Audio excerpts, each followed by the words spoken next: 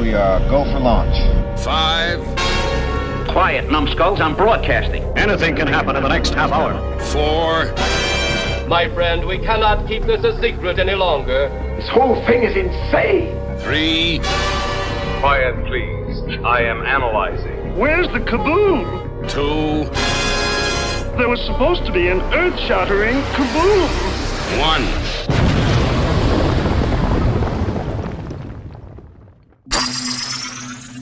Greetings, my fellow galactic travelers, and welcome back to Planet 8.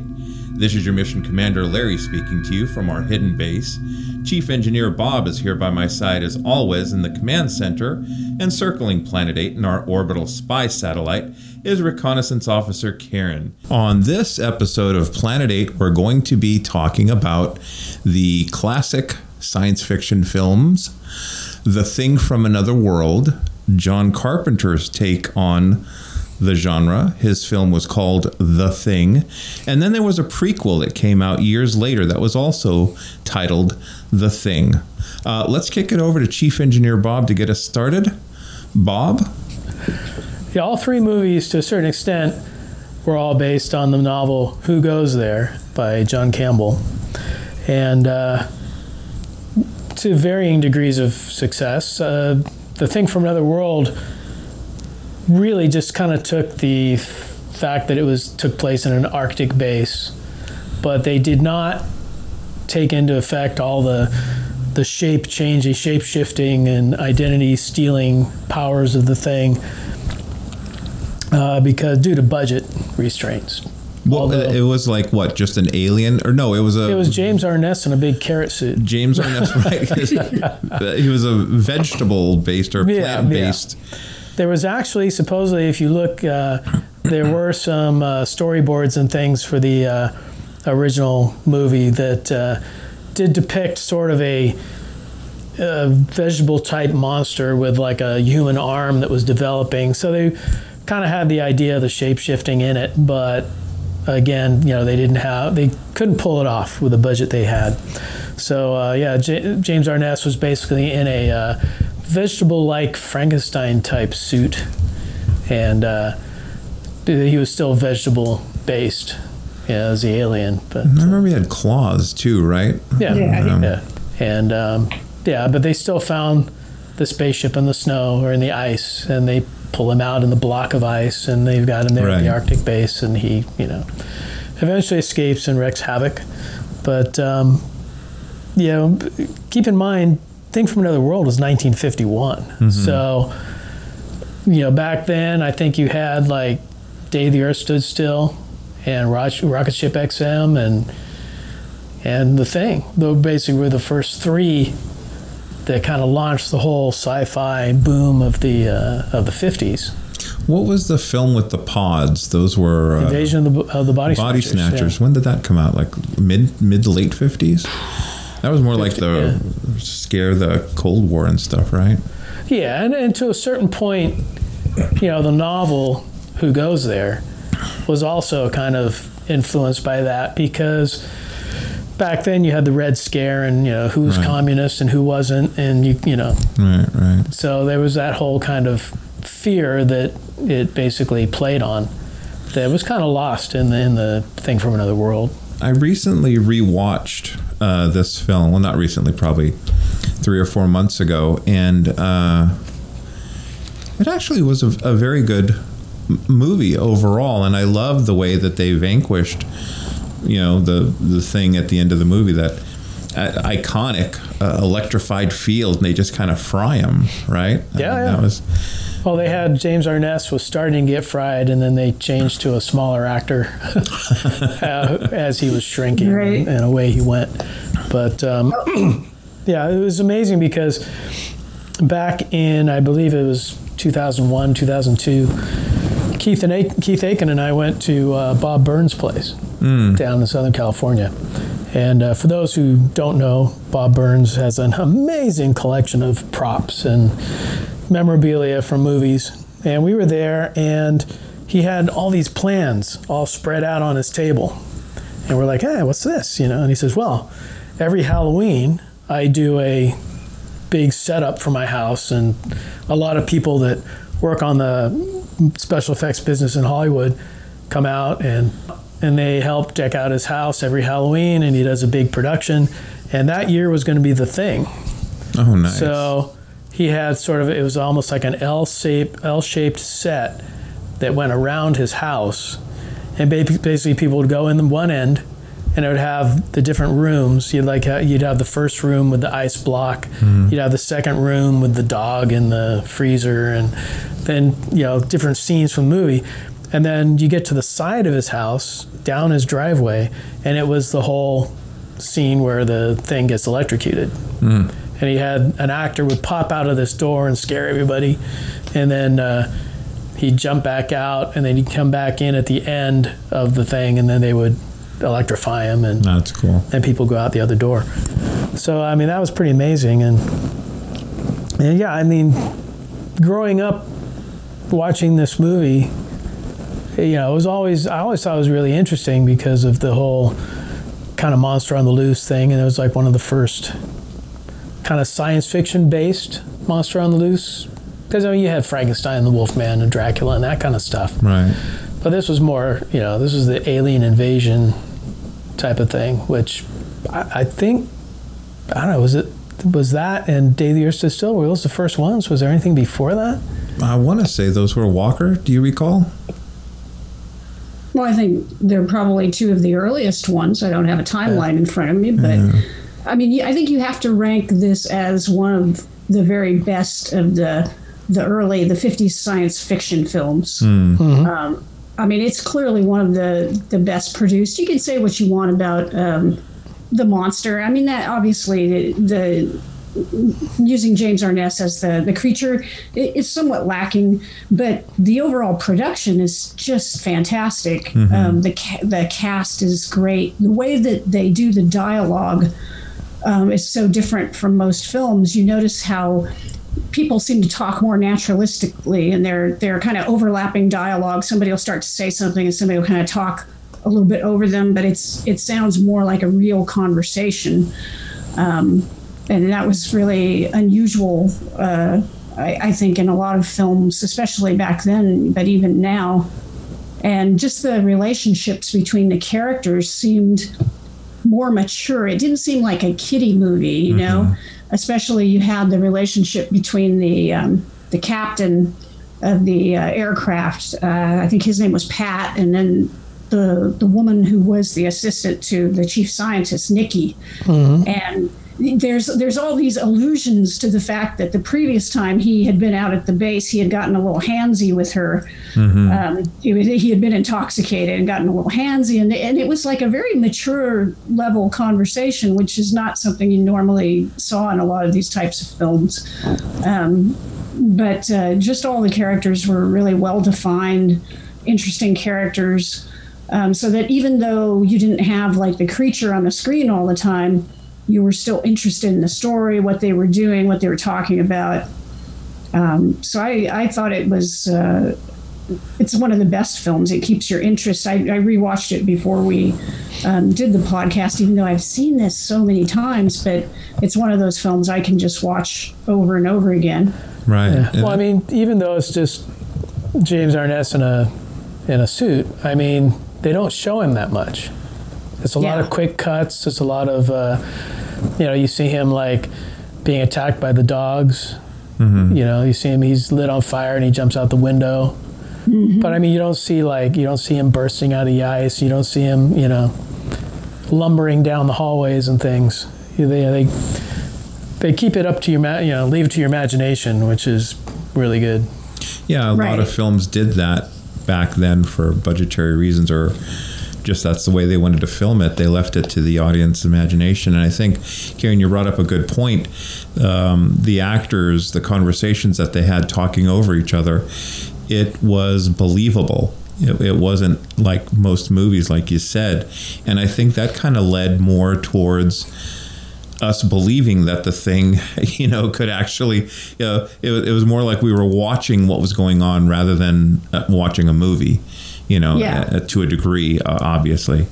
Yeah, they really sold it. You really believed that this was happening. And yeah, they did build suspense. I mean, there's some really good scenes in there where they're going through the corridors and they've got, Geiger counter out and they're kind of, like, where is it at? They're getting closer and closer and they're building all this suspense up. Even though you don't see any monster on the screen, you're kind of like, oh, is it going to pop out? What's going to happen here? Right. And actually, some of those scenes reminded me of scenes we would see in later films. Like that whole thing kind of reminded me of Alien, and when they're looking for the creature in these really cramped corridors and they're using their little detectors. And I do think this film really had an influence on a lot of later filmmakers. I was going to say the same thing, like, if not the first Predator movie, the second one, and the Alien and Aliens and those films of the genre. And it's interesting, as much as we love that film, how could it get better? We'll get into the main reason we're doing this podcast. I think we all love John Carpenter's vision of this story. His movie, The Thing, which came out in the 80s, and Kurt Russell played MacReady, the helicopter pilot, and we'll go back to Bob. Bob, did you get to see that in the first run in the theater, or did you watch it on TV? Yes, I'm old. Yes,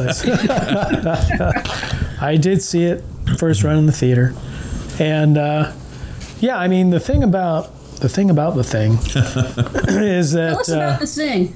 Let me tell you a thing or two. Now, John Carpenter's The Thing.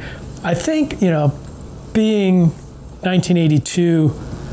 That was really one of the last, I think, sci-fi / action films that took it dead serious.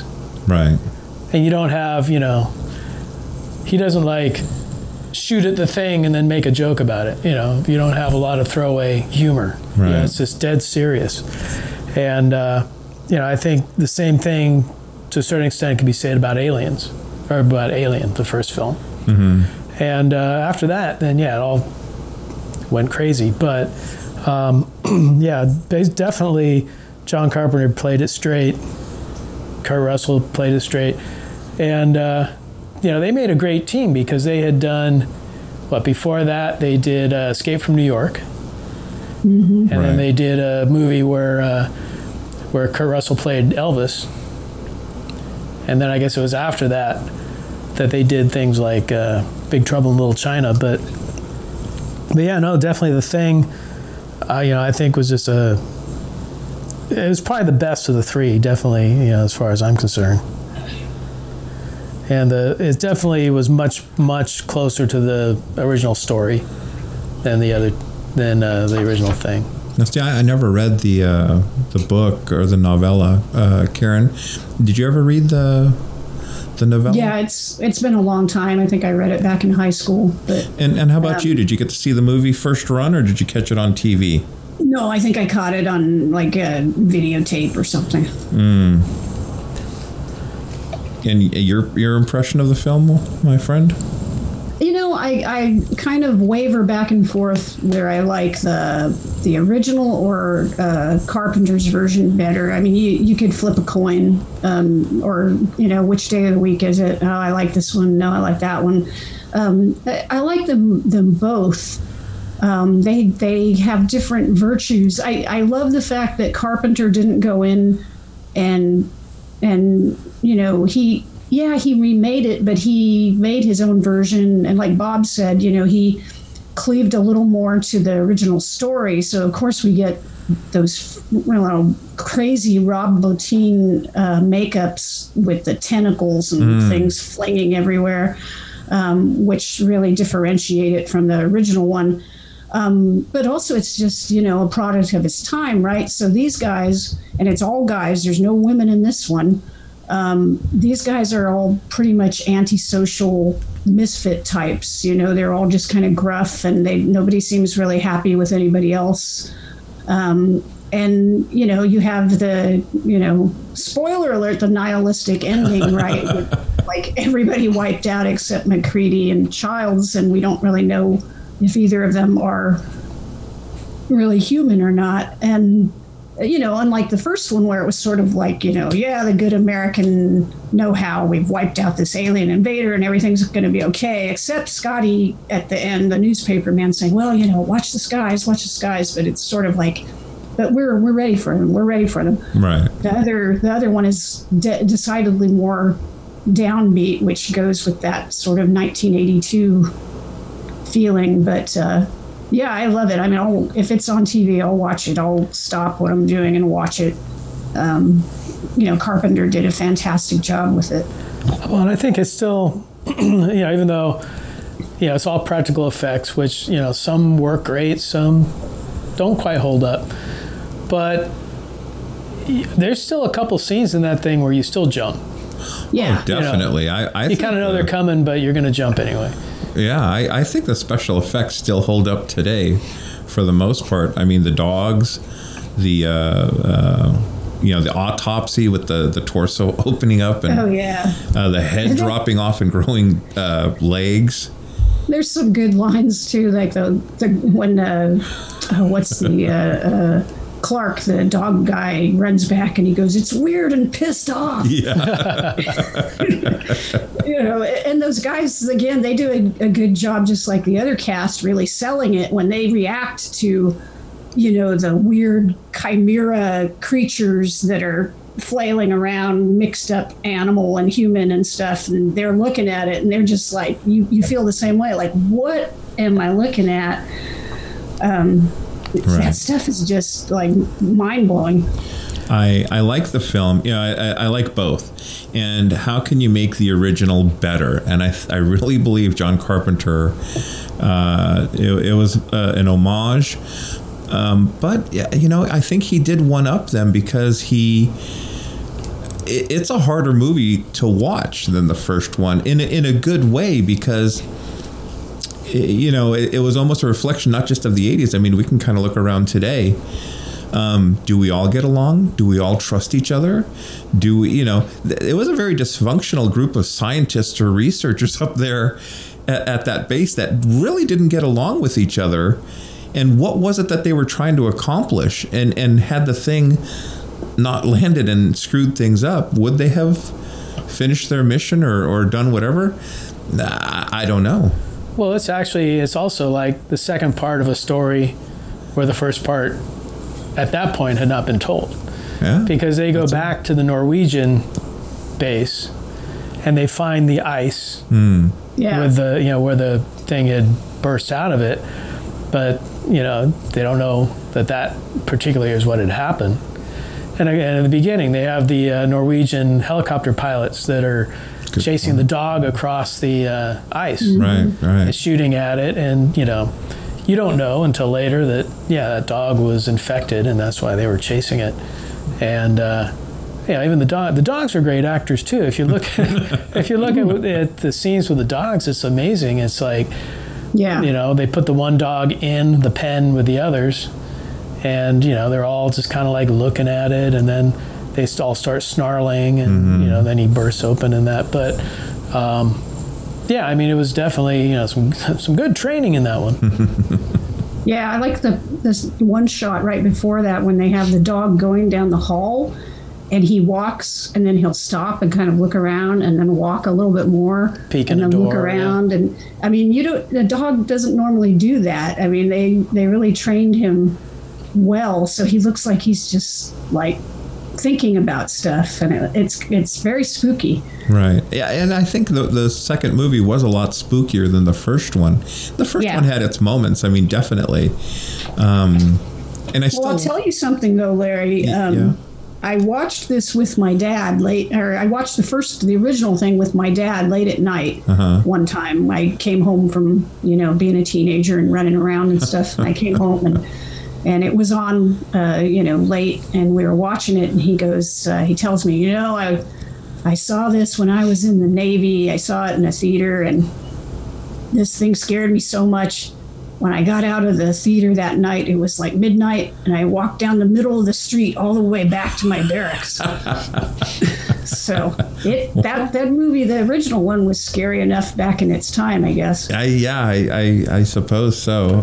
Well, like I say, it was one of the first ones, so right. You didn't have anything to compare it to. Now we just kind of take scares for granted, but back then it was early enough that you could get away with simple, easy scares. And again, your imagination, what was lurking in the shadow? What was that sound? They say there's nothing more powerful than your imagination. So whatever they could show on the screen probably would not match what you could imagine in your head. Yeah. But and to his credit, John Carpenter tried. He showed everything, definitely. He showed it all. The version that I have of the film was put up by the Screen Factory on Blu-ray, and they have a bunch of additional behind-the-scenes stuff on making the monsters and the aliens and the dog puppets and all that stuff. Really, really interesting what they did pre-CGI. Everything. The goo was practical. The blood was practical. How they got that head to crawl with the tentacles, it was all remote control, radio, this and that. It was pretty intense and pretty interesting. And visually, like I said, a lot of that stuff still holds up today. Well, I know after the dog bursts open in the pen there, they have this big bunch of goo dog in the middle of the thing. Yeah. And I guess Rob Bottin was off at the time, and Stan Winston actually did that part. Oh, nice. And they said there were like multiple people under the floor, like puppets with the tentacles and the heads and everything else, and moving everything around. So, see, it takes a village. It's like some of the forms they chose too were interesting. I mean, so like in my previous life, I studied biology and everything, but like when they dissected some of the things, or like when the dog first, its head bursts open, it looks sort of like a starfish, and it's just like you see all these different things. Here we go again. You see all these different like organisms or life forms in the big, massive goo creature, So there's tentacles. There's like a starfish. There's like, there's the dog's paw. There's looks like a human hand. It's like past it's lives. Super disturbing. Yeah. That was the whole theory, was that as it absorbed and took over different creatures, it maintained or retained those different creatures that it had. So you'd have a dog and a human and a octopus and God knows what else, inside this thing. Well, it predated Predator by a number of years, but it would have been cool to have seen like a little Predator face pop into that menagerie. I don't know if any of it was quite as disturbing, though, as the dog with the hobo's face in Body Snatchers, but that still really bothers me. That was pretty bad. There was so I'm watching the Blu-ray and the behind the scenes. I never knew this before watching that special edition, that they had like a little model. I don't want to say Dynamation, but it was stop motion of the alien at the end of the movie where they're going to use the dynamite. And I never knew that before. There's only like seconds of it that's in the actual theatrical version. They had to cut the rest because it they felt it would remove the audience from the picture because it was just not in keeping with the practical alien and creatures and stuff. Yeah, you can definitely tell it's stop motion. When I rewatched the film, I was like, oh yeah, I remember now they had stop motion in it for just a second. And what do you guys think? I mean, overall, the casting on the film, I think it was cast perfectly. Oh, it's great. Oh, definitely. I mean, each of the actors played their, it's almost like, are they playing a character or is it like mostly them in there? And Kurt Russell, I mean, he's one of my favorite actors. He did such a great job playing MacReady. Yeah, Kurt Russell was great. And you also had like Wilford Brimley that was like many characters in many films and that. And he'd be the one. He'd probably have the most fun because he was the one that was always digging inside and doing the autopsies and pulling out all the livers and goo and whatever. And it was. Although he does have that one scene where he just gets to let loose and he goes crazy and he starts takes the axe to the different communication equipment and all that, and he's like screaming and yelling and breaking it all up. That was also Keith David's first film. Oh, really? Who plays Childs, and of course, he's in They Live later on, for Carpenter. But yeah, he had been acting on the stage, I guess, for some time, but he had never done a film before, so this was his first experience in film. Did a real good job. I thought he did, really well. Good antagonist for Kurt Russell. Yeah, definitely. Now, let me ask you guys this, because we kind of touched on this. So the whole Red Scare, the McCarthy hearings, all that stuff was happening when the original film came out, and it kind of led to the angst and the overall feeling of foreboding in the film. Who is my neighbor? Did that work to some degree for the second film? It was done in the 80s. What was the... Well, actually, I was reading an interview with Carpenter, and he was mentioning that when his version of the thing came out, AIDS was just coming on the scene. And so it was kind of the same thing. No one knew what it was. No one really could tell who had it. And it was actually a blood test that it could tell you who has it. It was the same thing with the thing, is they have to do that test where they heat it up. They've got the little electric wire and they touch it to the blood to see what reacts. So, and again, people are like obviously afraid of it. And so there was definitely, he drew that parallel, at that time. That's actually really good. Yeah, it is. I hadn't thought about that, but it makes perfect sense. That was a great scene, too, the blood test. Well, that was one of the jumps, too. Yeah, that was like, major. You don't know which one is going to react, and then suddenly that one reacts, and then, the thing reveals himself. He leads up to it. He says, I know what's going to happen with this one. And nothing happens, and he's like, whoops. Well, I couldn't understand why he kept holding those dishes in his hand, especially after he already had one of them, freak out. It's like, I'm not going to put that in my hand. Put that over on the table. It's like, what the heck are you doing? I'm going to tape this wire to this 10-foot pole. I will say, though, that was one of the favorite scenes of me and my friends after we saw that movie, when I think it's Palmer, after they test him and the blood goes everywhere, and then he just starts shaking on the couch, and the other guys are screaming. And so me and my friends, if we'd be sitting on a couch or something, sometimes I would just start doing that shaking the thing, and they knew exactly what was. They'd be like, ah. So yes, our little nerdness we would express in these various ways. The life of the party. Yes. Of course, my head wouldn't explode and I wouldn't grow tentacles. I kept waiting for it to happen. It never did that. But also with John Carpenter's The Thing, do you see who did the music for that? Yes. Ennio Morricone. So, yeah, it was definitely...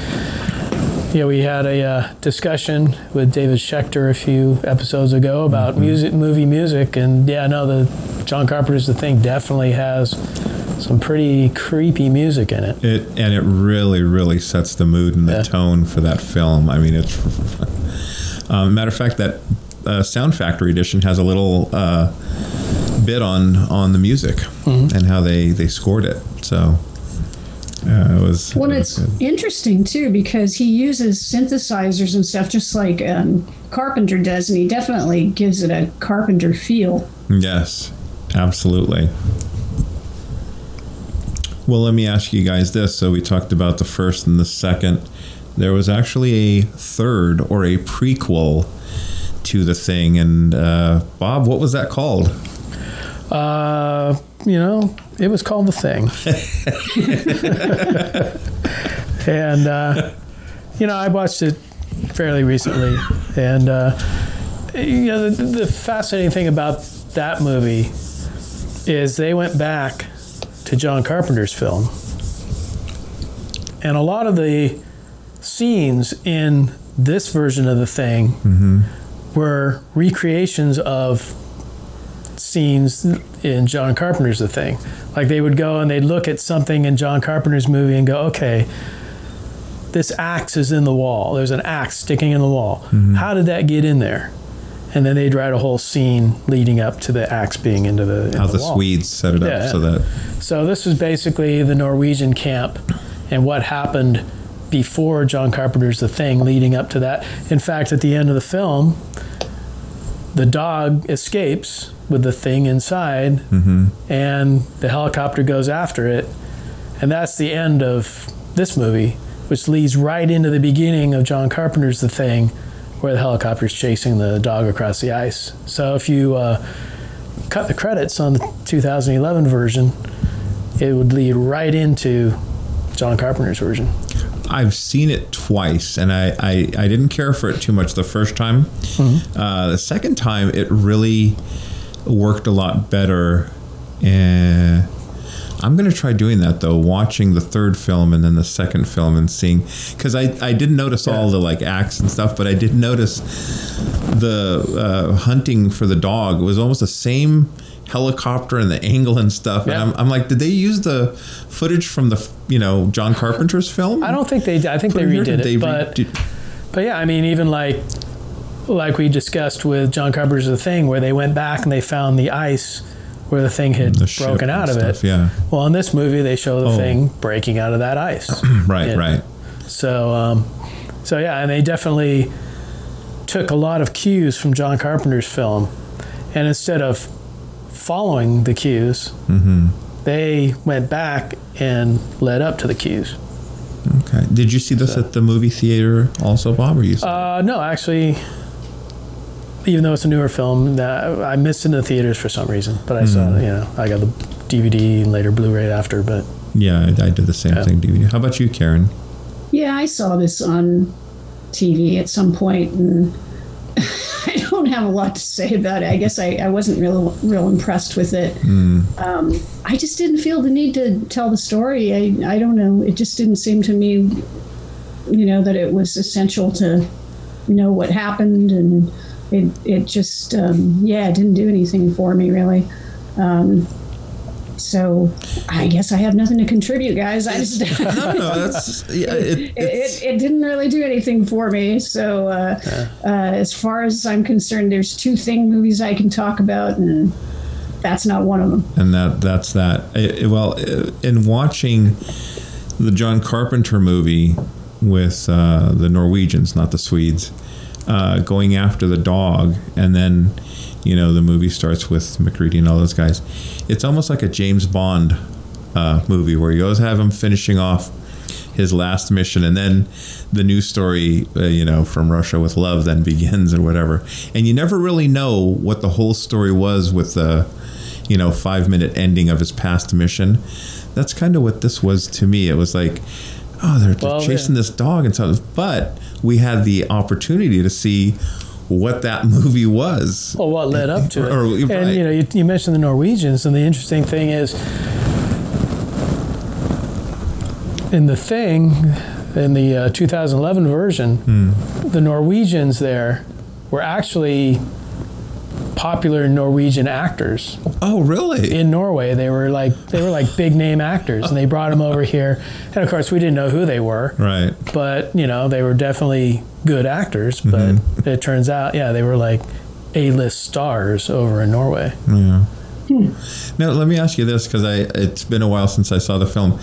What I remember is the woman was infected, right? Right. And she's in that little snowmobile. And rather than doing herself away, killing herself, did she drive off? Did she survive? I think she drove off. So in effect, the Thing is alive in that woman and that dog. Yeah. So there is another story to be told. Did she make it? Yeah. Did she make it to civilization or whatever? Okay, so along with the listeners... They left that open for a sequel, but... Yeah, along with the listeners, we're going to have to go back and watch that movie and see what happened. No, just kidding. Well, no, I know, because I remember they're like, it's in the dog, and the dog, like, takes off. And that's, when they start chasing it. But... Well, let me ask you guys this. We'll go back to the John Carpenter version of The Thing. You're a scientist or a helicopter driver or a cook, whatever, and you're up in this outpost, and all this alien crap starts going down. How would you react? What would be your first? Would you kind of try to quarantine yourself, or would you actively work, try to get a group together to figure this out? I mean, what would you, with all the knowledge that we have in all these genre films and comic books and books and whatnot, who would like to go first? Or if you guys want me to go first, I would probably just like collect every coat, blanket, warm thing I can find, and hide in a meat locker or something. Whatever is like the strongest door in the place. No, okay, but, all right. No, I mean, yeah, I would probably.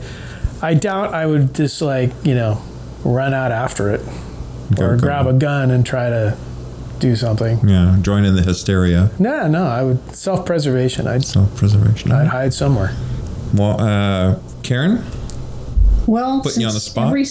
Every cell of this thing is capable of infecting a host. Mm-hmm. You'd probably have to raise the entire place to the ground, including everyone in it. So, yeah, you probably just have to wipe everybody out. You go with the nuclear option. Yeah, you have to, because the thing is if you even have one, not even a drop of its blood, but even a single cell gets into another organism, it'll take it over, right? So right. You can't possibly. It was like at one point one of the characters in Carpenter's version says, we better prepare our own food and we should only eat out of cans. I mean, even that is difficult because you can't see these minuscule cells, right? If there was some of those scenes where these things are getting shot and there's blood spray or whatever the goo is, you might have a droplet on your hand you don't even see,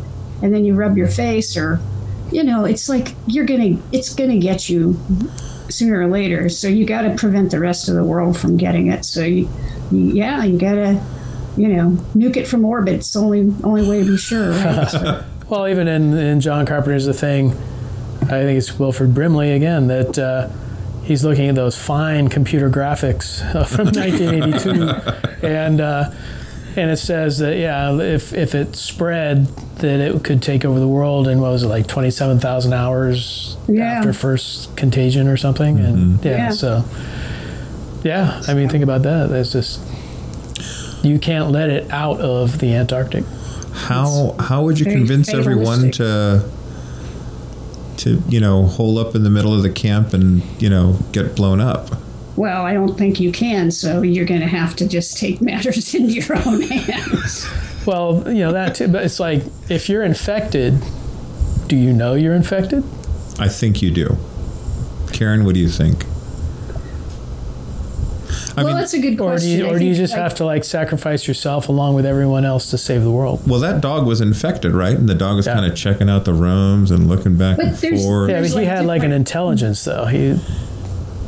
There's different ways to get infected, right? You could have a tiny cell get in you, and it might take a long time to take over. But then there's the other ways where the big masses of the creature physically absorb a person and then spit out a duplicate of that person. Okay. I think those duplicates know that they're duplicates. So there are varying degrees. I'm sorry, what was that? Is that what you're saying? There are varying degrees of... if you just had a few cells get in you, you're still mostly you. Yeah. It would take time for it to take you over. It's kind of like hives. You kind of get a rash first, and then it just kind of takes over your whole body. Chicken pox, he's taking over the world. I'm just trying to, my little pea brain's trying to get all these high finagling scientific concepts you two are throwing back and forth at trying to grasp the whole situation. See, Larry wouldn't survive because he'd be sitting there trying to think. Exactly. I'd be questioning and pondering, and then I'd become one of the damn things. I'd just be running around shooting all of you and setting you on fire. That's right, and I'll be hiding. Well, I know where you're going to hide now. You'll have to find in the me. meat locker. That's right. He's always in the meat locker. Just hang on a minute. You can't get me. It's all metal walls. You can't burn me out. You're kind of cornered, though. Well, they could use dynamite. Well, that's true. You're kind of cornered. There's no exit. I mean, it's almost like Night of the Living Dead. Do you go in the basement or you stay up top? Oh, don't start that argument. Well, at the end, the basement was the place to go. Right? Well, other than for her mother. Yeah, I mean. He had to retreat in the basement at the end. It's like, that was it. He could have just said, "Hey, it's me," though, instead of standing there and getting shot. Well, I'm not even sure that would work in that part of the country. That's true. All right, so back to the thing. We can do a Night of the Living Dead episode later. We'll need to, actually. That's something we haven't really tackled. Was zombies and whatnot. But yeah, so getting back to the thing. Okay, so Bob would hide in a meat locker. Karen would you contact She would go ballistic. So yeah, Karen, so would you just take a gun and just start like shooting people? Or would you call high command and ask for like a nuclear drop? No, because they might do something stupid and send out a rescue team or something. You just got to take matters into your own hands. But remember, Wilford Brimley destroyed all the radios, so you can't radio out. Well, I'm almost thinking Karen's like that character in our little. She is Wilford Brimley. Probably. She's gonna go around. I'm not gonna let you guys leave. Bob runs to the meat locker, and I'd be like, "What the hell's Karen doing? Why'd Bob go in the meat locker? What is this itchy rash on my arm?" As Larry tries to figure out the psychological ramifications of the whole thing. If it was me and I came to the realization, I don't know that I'd go around like shooting everyone, but I hear what you're saying, Karen, because no one can escape. And ultimately, that was one of the most perfect endings to a film. There was MacReady with Childs, not knowing who was human, who wasn't, and they were going to wait out each other freezing to death. Now, here's the scary part. And what I thought a third movie would have been interesting is eventually someone's going to go to that base and find the base burned, records and everything destroyed, but 2 frozen people in the snow that may or may not be infected.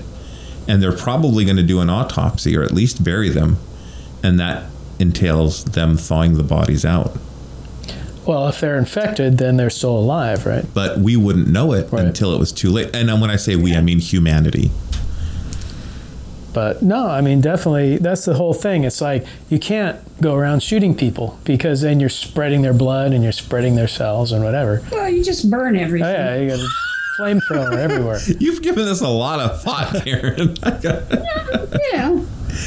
It's like a standard, contamination protocol. You just burn everything. So let me ask you this, Karen. MacReady and Childs, they freeze, right? That's a foregone conclusion. You get to do a third movie. What happens? You go there. You're a scientist. You're like, what the heck? Do you thaw the bodies or not? Well, if you didn't know what had happened, you'd probably. Well, hopefully you're in a good, containment suit. Mm-hmm. Good biocontainment suit, and you have the bodies taken somewhere, and in a very, secure environment. But you wouldn't know what had happened, so you'd probably start, cutting and taking samples and then the whole problem probably starts up again because. Well, it would be interesting because a research team or whoever would go there and be like, who smashed all the equipment with an axe and why? Mm-hmm. And why are, what are these, that dog thing got blown up with the dynamite and whatever, and the 2 guys are frozen outside. And Bob's frozen in a meat locker. Well, here's the other scenario. Mm-hmm. So Larry and Karen, you guys are out there just like McCready, and you guys are like face to face in the snow. Now, obviously, Karen would just torch you right there. Or shoot me. Sorry. Or both. You're torched. All right. You're gone. Yeah. So Karen, you're the only one left. You don't know if you're infected or not. So what do you do? Well, I'm assuming I am. So then I have to also, burn myself. So yeah, that's going to be fun. Unless a realization, a second voice starts talking to you in your mind, saying, and Karen's like, okay, I just killed my best friend, burned him, now I'm gonna have to burn myself. And then the other voice is like, no, you don't want to burn yourself, Karen, you want to live. Is it Mickey? No, the other voice would be saying, let me out of this damn meat locker. God help us if we were in charge of Hollywood. Hey, guys. Though, thinking about that ending, though, that I don't think we would ever see. Well, I don't want to say ever, but you don't see endings like that nowadays. No. That would be so unsatisfying to most audiences. Well, there's not a satisfactory ending to that scenario. Yeah. No, I think it was the perfect way to end that film, but I think Karen makes a great point. And what other film have we seen end that way? I mean, The Mist. There was a movie about The Mist. You never saw The Mist? That was pretty depressing. Spoiler alert, that was one of the most depressing endings of any film you'd ever want to see. Yeah. What was The Mist is not John Carpenter. No, that's The Fog. The Fog. Yeah, The Mist is... Yes, The Mist was denser than The Fog. And there's all these like creatures in the mist and all that. And they're in a grocery store, right? Yeah, and the guy escapes. Escapes. Yeah, sorry. Spoiler alert, this guy escapes with his family. And he's got a gun. There's 5 of them. There's 4 bullets. And... if you're caught by these creatures, it's like a horrible, horrible, horrible death. Yeah. So he figures, they're not going to get out of this mist. There's no way. So he kills his family so they don't suffer. And there's not a bullet left to kill him. And then suddenly, as he's driving, the mist dissipates and the army's there. And it turns out that they would have been saved. But he had just killed his family, thinking it was a mercy killing, but yeah. So I mean, that was, if you want that kind of an ending, that's probably the other film definitely that has a depressing ending like that. I recall that maybe I saw a made-for-TV movie of it. It's Stephen King, right? Was it based on a short story? I think so. Anyway, ladies and gentlemen, we digress. Chief Engineer, I think we have someone coming across on the interrocitor. Can you tune in? Hello. Okay. Look at that. Ladies and gentlemen, please welcome our guest, Bob Eggleton. He is visiting via interrocitor. He is on planet Earth. Welcome to Planet 8. Awesome. I understand you are a world-renowned illustrator. Yes. And we have it on good authority that you're going to be working on some illustrations for the latest edition of Who Goes There? Yes, actually they're done. The art's all done. It's in, and now it's up to the publisher to make it into a book. Awesome. John Betancourt, who runs Wildside Press, and you can go find him on the net, Wildside Press. He called me up back in, it must have been September, October, and he said, hey, I've got this I'm now the kind of the rights manager, and I've acquired the rights to John W. Campbell's works. And one of them we just discovered in all the files was a longer version of The Thing. It's a novel-length version of The Thing, and not a novella. I guess the original was a novella. So he said it's a longer version. And oh boy, this is I want to publish it. And what would you if we did a Kickstarter, what would you charge me to do the cover? And it's like, so we discussed money options. And he said, if I get like $15,000, we can afford you to do the, and I was going to give him a break anyway. I wasn't going to say no to the thing, believe me. I was like, this is like, I already illustrated. I finished illustrating the Foundation trilogy for Isaac Asimov, which will be out from MBI Books probably this year, I hope. And I certainly wasn't going to be, going to kick off doing the, going to say, no to the thing. And so anyway, the next thing happened is that a number of sites picked it up. Sci-fi.com was the biggie, and another one, a couple of others, and the Kickstarter, it went into over $100,000. I don't remember what the final thing was, but all of a sudden John had a fortune to play with, a relative fortune to make a book. And so now I said, well, why don't we add in a color frontispiece, and why don't we do 6 black and white interiors for it? And, so now, more money's involved, which is nice. And he said, great, let's do that. And that's how it kind of took off. And it's being packaged as a book called Frozen Hell. And John has got a sequel that he's written to his own sequel to Campbell's book. And he's putting that in there too as well. And so you'll get the whole novel, the longer version of Who Goes There, and you'll get his kind of follow-up in his own way, that he's done his own version of it, of kind of a sequel, if you will. And anyway, so the nice part is nice being able to kind of illustrate these things, and I illustrated them in an old pen and ink and scratchboard style, which in the inside, so it lends a kind of a vintage feel to it. I wanted to make it feel kind of 1940s, 1950s, and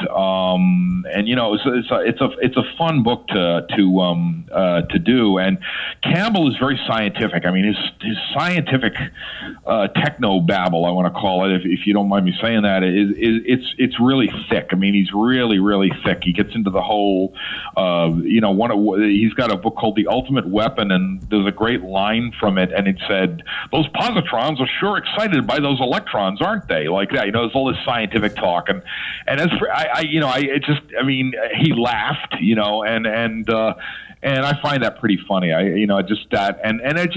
I went into it thinking, I'm a real big fan of the movies, of the all 3 movies, and we'll get into that. And I'm a big fan of that, and I like I just like the source material too, because it's kind of really one of the really first popularized monster from outer space kind of movie stories. And of course, this was picked up by Howard Hawks, and he made it into this 1951 movie that was kind of an allegory for Cold War paranoia.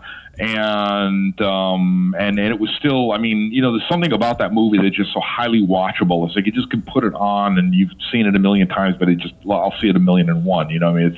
It's just that good. And a little old-fashioned, but that good. And then, of course, the John Carpenter one is, for me, that's a mainstay, because it's just, you got so many great drop-dead funny lines in it. I mean, there's a sense of humor in it that when I first saw it in the theaters, I knew they were going. John Carpenter said he wanted to go back to the source material, and when you're reading the original book, there's MacReady and Norris and you get all the characters, and so in my head I'm picturing, oh my God, that's Richard Dysart, that's such and such, and I'm thinking of because they really went back to, John Carpenter really went back to the source material on it. And then, of course, they made the 2011 The Thing, which was kind of, I think the failure of the movie was just, I just think it was poorly marketed. I didn't think it was a bad movie. I thought it was a terrific film, but it's like, I just thought it was poorly marketed, and maybe I could subscribe to the idea that they used a little bit too much CGI, unlike the 82 one, which you just didn't know what was going to pop out of what next. You know what I mean? That was half the fun of it, was like Rob Bottin's on-set physical effects, and you had no idea what you were going to see next. And this one was a little more kind of a you know, predictable kind of you know, looking thing, and I you know, it's interesting, but there's talk in the works, and I got this from a high-on source.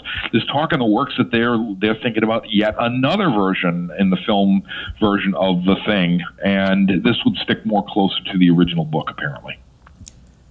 So that one won't be a prequel, sequel, it'll be an actual remake then. That'll be like its own, like as if nothing else ever happened. It'll just be its own thing, you know, pardon the pun.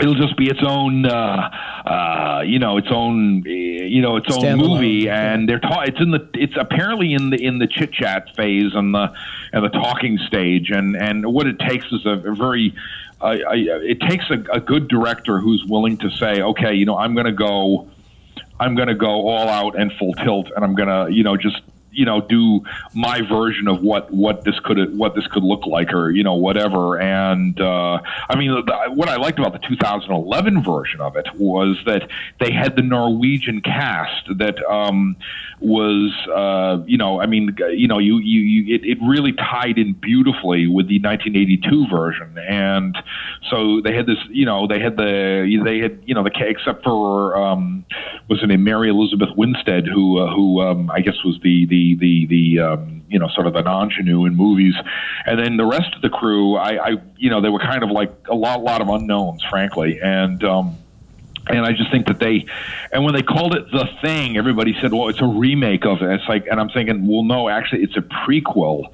And I mean, I think that it would have been better if they had labeled it something like The Thing, you know, Genesis, or The Thing, The Beginning, or something like that. I mean, that I think might have been probably a little more of a way of presenting it than it being a sequel.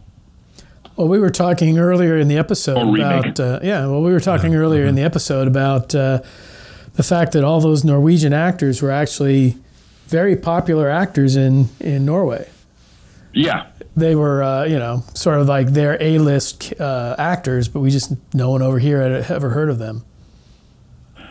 Yeah, exactly, and it's like, I mean, if you ever saw the movie Troll Hunter, it literally is one of it's an absolute treat to see a kind of movie made completely with, you know, Norwegian subtitles, and it really takes the mickey out of the whole, you know, the whole government way of working, you know, that they have, and so I think they just did a good job with it. I think they did a good job, but it was, I just think that it was interesting because they simply just didn't market it as well as they probably could have. You know, I mean, you know, it was kind of like The Thing, and I went like, oh, you know, so people literally were saying to me, is it a remake of the 82 version, or, you know, is it a sequel? I was like, no, it's actually a prequel to the 82 one, and I'm not sure that was really transmitted. I didn't think they did a real good job presenting that in the trailers or in the promotion of the promotion for the movie. Like, you know, they didn't say that it was set in 1982 and so on. Well, whatever the Norwegian word for thing is, maybe they should have used that as the title. That was another friend's idea. He said the exact same thing, exactly that. He said it should have been like a Norwegian title, and you know, something like that. And he said it might have been a little bit more of a curiosity factor, you know, in something like that. But I mean, I think it's an interesting, it's going to be a popular concept no matter what happens. I mean, look, the 82 movie was a failure when it came out because it was competing against a much more friendly alien next door in theaters, E.T.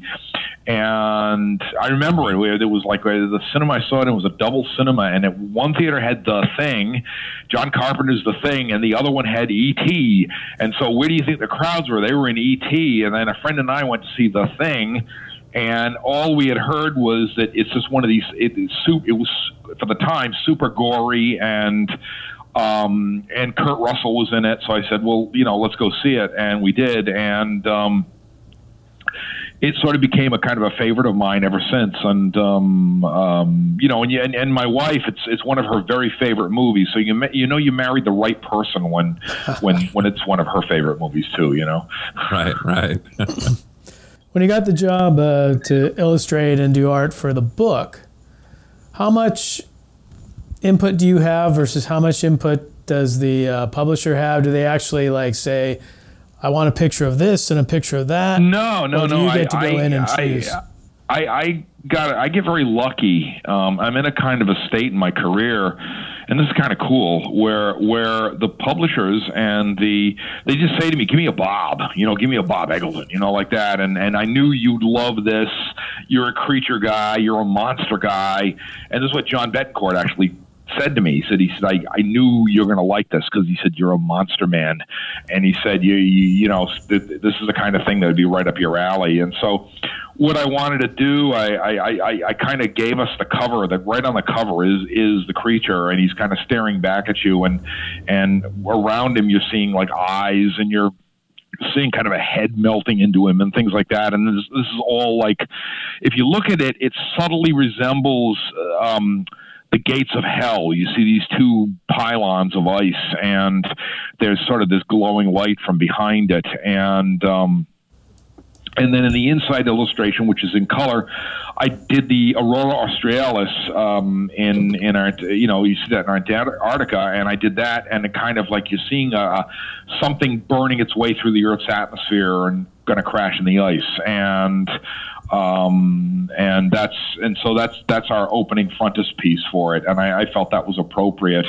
But I mean, sometimes people say, maybe leave the monster up to people's imagination. Well, in this case, it's too much of a fun monster to leave alone, So I couldn't resist giving it to you on the front cover, and it was like, and it's going to be a nice book. They're going to do a real nice book with it, sewn stitch binding, the whole 9 yards. And the nice part was that John just said, just go to town, have fun with it. He said, just have fun with it, That's great. That's So cool. when you go through and read the story, then what is it that popped out to you that said, okay, I want to illustrate this part or that part? Well, I was in Australia reading it, I was with my wife, my in-laws down there. And of course, it's very hot in Australia, so you don't go out in the day. So I was inside reading a bit, and I was jotting down ideas of what I wanted to do. And I figured let's show them as they discover the spaceship, and let's show them as they're walking off into the wilds of the snow and things like that. And then kind of another one with the encampment and stuff like that, so it's like, I just wanted to have some fun with it and not, I don't think illustrations should be interior artwork should be too overly descriptive, because people are just going to form their own images in their own mind. So all it can really be is just kind of like, in a sense, page decoration, and it faces the text so that it gives you an idea of and then in two of the illustrations I just did pictures of the creature itself, because I just think so much attention is given to that. And it's real interesting what Campbell was very much into the scientific aspect of things, and he really, really went off he went out for the real scientific stuff. So that was, you got to keep that in mind when you're reading it. And so and I think the ultimate thrill, the real thrill, was the fact that I got a fan letter from his grandson, who John Hammond Campbell, or John Campbell Hammond, I think his name, or whatever it is, and he went on and told me how much he loved this, and thank you for honoring my grandfather's work. And I was like, oh, great, this is awesome. So, it's a good thing. Anytime you can do something you love and get paid for it, it's a good day. No, absolutely. Yeah, it is. I mean, it's like and that's what I do. I mean, I do, I've managed to be able to do a lot of the things I love, and right out of my childhood, whether it's the Thing or the Creature from the Black Lagoon or Godzilla or this sort of thing, and it's all just for me. It's all just, I just try to keep everything fun, and despite everything going on around us, and it's I just try to keep everything pretty much fun, and this piece was this project was really, really interesting to get it to where it had to reach its beauty point. That being was that I was a little bit confused in the main cover illustration as to which way to exactly go. And I sat around thinking about it for a very long time. I mean, like an inordinately longer time than I usually do on these kind of things. And then I said, well, why don't we do this way? And why don't I do this? And ultimately I was going to do one idea, and then that whole idea just kind of folded up, and I said, this is I came up with literally just looking at it from a different angle. I said, let me just do this better idea. And that's what I did, and that's what I came up with. And so it's always good when that happens. Yeah, that's good. Let me ask you this. Where can our listeners find you on the internet? Do you have a specific I'm on webpage? Facebook. Mostly Facebook I have a website, but it's really sorely out of date. But Facebook, I have a public page, and I know, but not everybody sees everything public. I have some private stuff that I share just with friends. But I have a general public page, and it's just I'm just simply known as Bob Eggleton. And then there's the Bob Eggleton Face group, which showcases all my artwork, and that was set up by my friend Steve O'Driscoll, and he's over in Ireland, and he just wanted to have a Bob Eggleton fan page, so that's what he made. So it's kind of cool.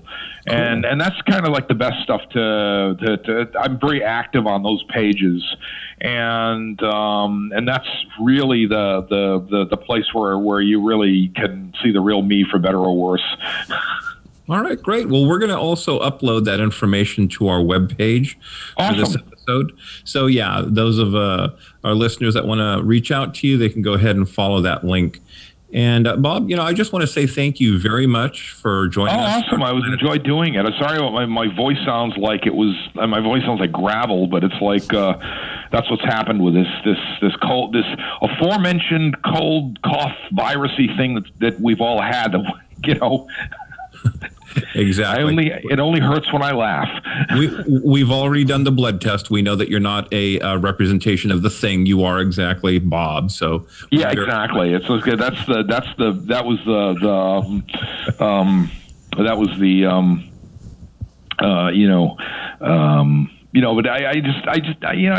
this is part of, this has been sort of part of pop culture and part of our lives really for many, many years. And to do the source material, that is a real honor for me. And I was really, really happy to do that. And, it's funny because some of the fans of the movie, I'm not sure if they exactly knew that the story was actually written in the late 1940s, and it was made into a movie, and then made into another movie, and then made into a prequel to that movie. So it and it's still ongoing. I mean, there's talk, rumors that there will be another Thing movie, and again, it will be something complete, not within the franchise that we know, but something completely other, and sticking primarily more to the book than the other ones were.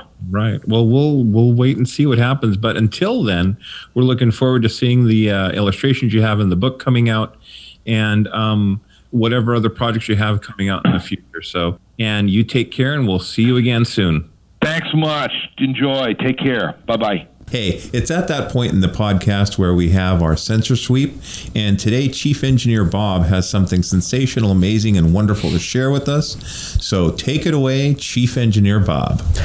Well, recently, coming out on Blu-ray from Discotek Media is Tetsujin 28, which they call Shin Tetsujin 28. I guess Shin's like the new catchword now. Oh. Shin is like Japanese for new, like Shin Godzilla, whatever. Anyway, they're calling this Shin Tetsujin 28, but it's the 1980 version of Tetsujin 28, also known as Gigantor. Oh. And I always loved the TV series back in the 80s, and they're finally releasing it on Blu-ray, and it looks great. And the prints that they got, it's really beautiful, and it's all Japanese with subtitles.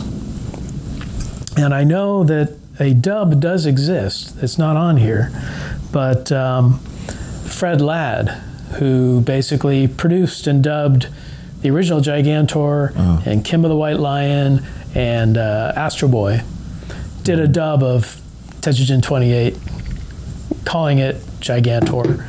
And I think it played in syndication for a little bit. I might have seen like half a dozen episodes, but this is definitely, it's Japanese with English subtitles, and the series is a lot of fun, and it's really kind of nice to see, whether it's Discotek or whether it's Sentai Filmworks or whatever, that are bringing out some of this older animation. Whether it's Tetragen 28, God Mars, Ghost Shogun, or even older things like Captain Harlock and Cutie Honey and Devilman and Gatchaman. But keep your eyes out definitely for Tetragen 28, available on Amazon and anywhere that finer Blu-rays are sold. And you'll definitely enjoy it. It's a lot of fun. Very good. Thank you, Chief Engineer. On that note, this will conclude this transmission from Planet 8. We would like to thank all of our intergalactic audience for listening. Be sure to head on over to our website at www.planet8podcast.blogspot.com, where you can get more information on this episode's topic. For more conversation, find us on Twitter at Planet8Cast. Or on Facebook at facebook.com/Planet8Podcast. We want to thank you guys for tuning in each and every episode. We look forward to your input and opinions. Until next time, this is Planet 8 signing off. End transmission. By George, he's got it. It is the end.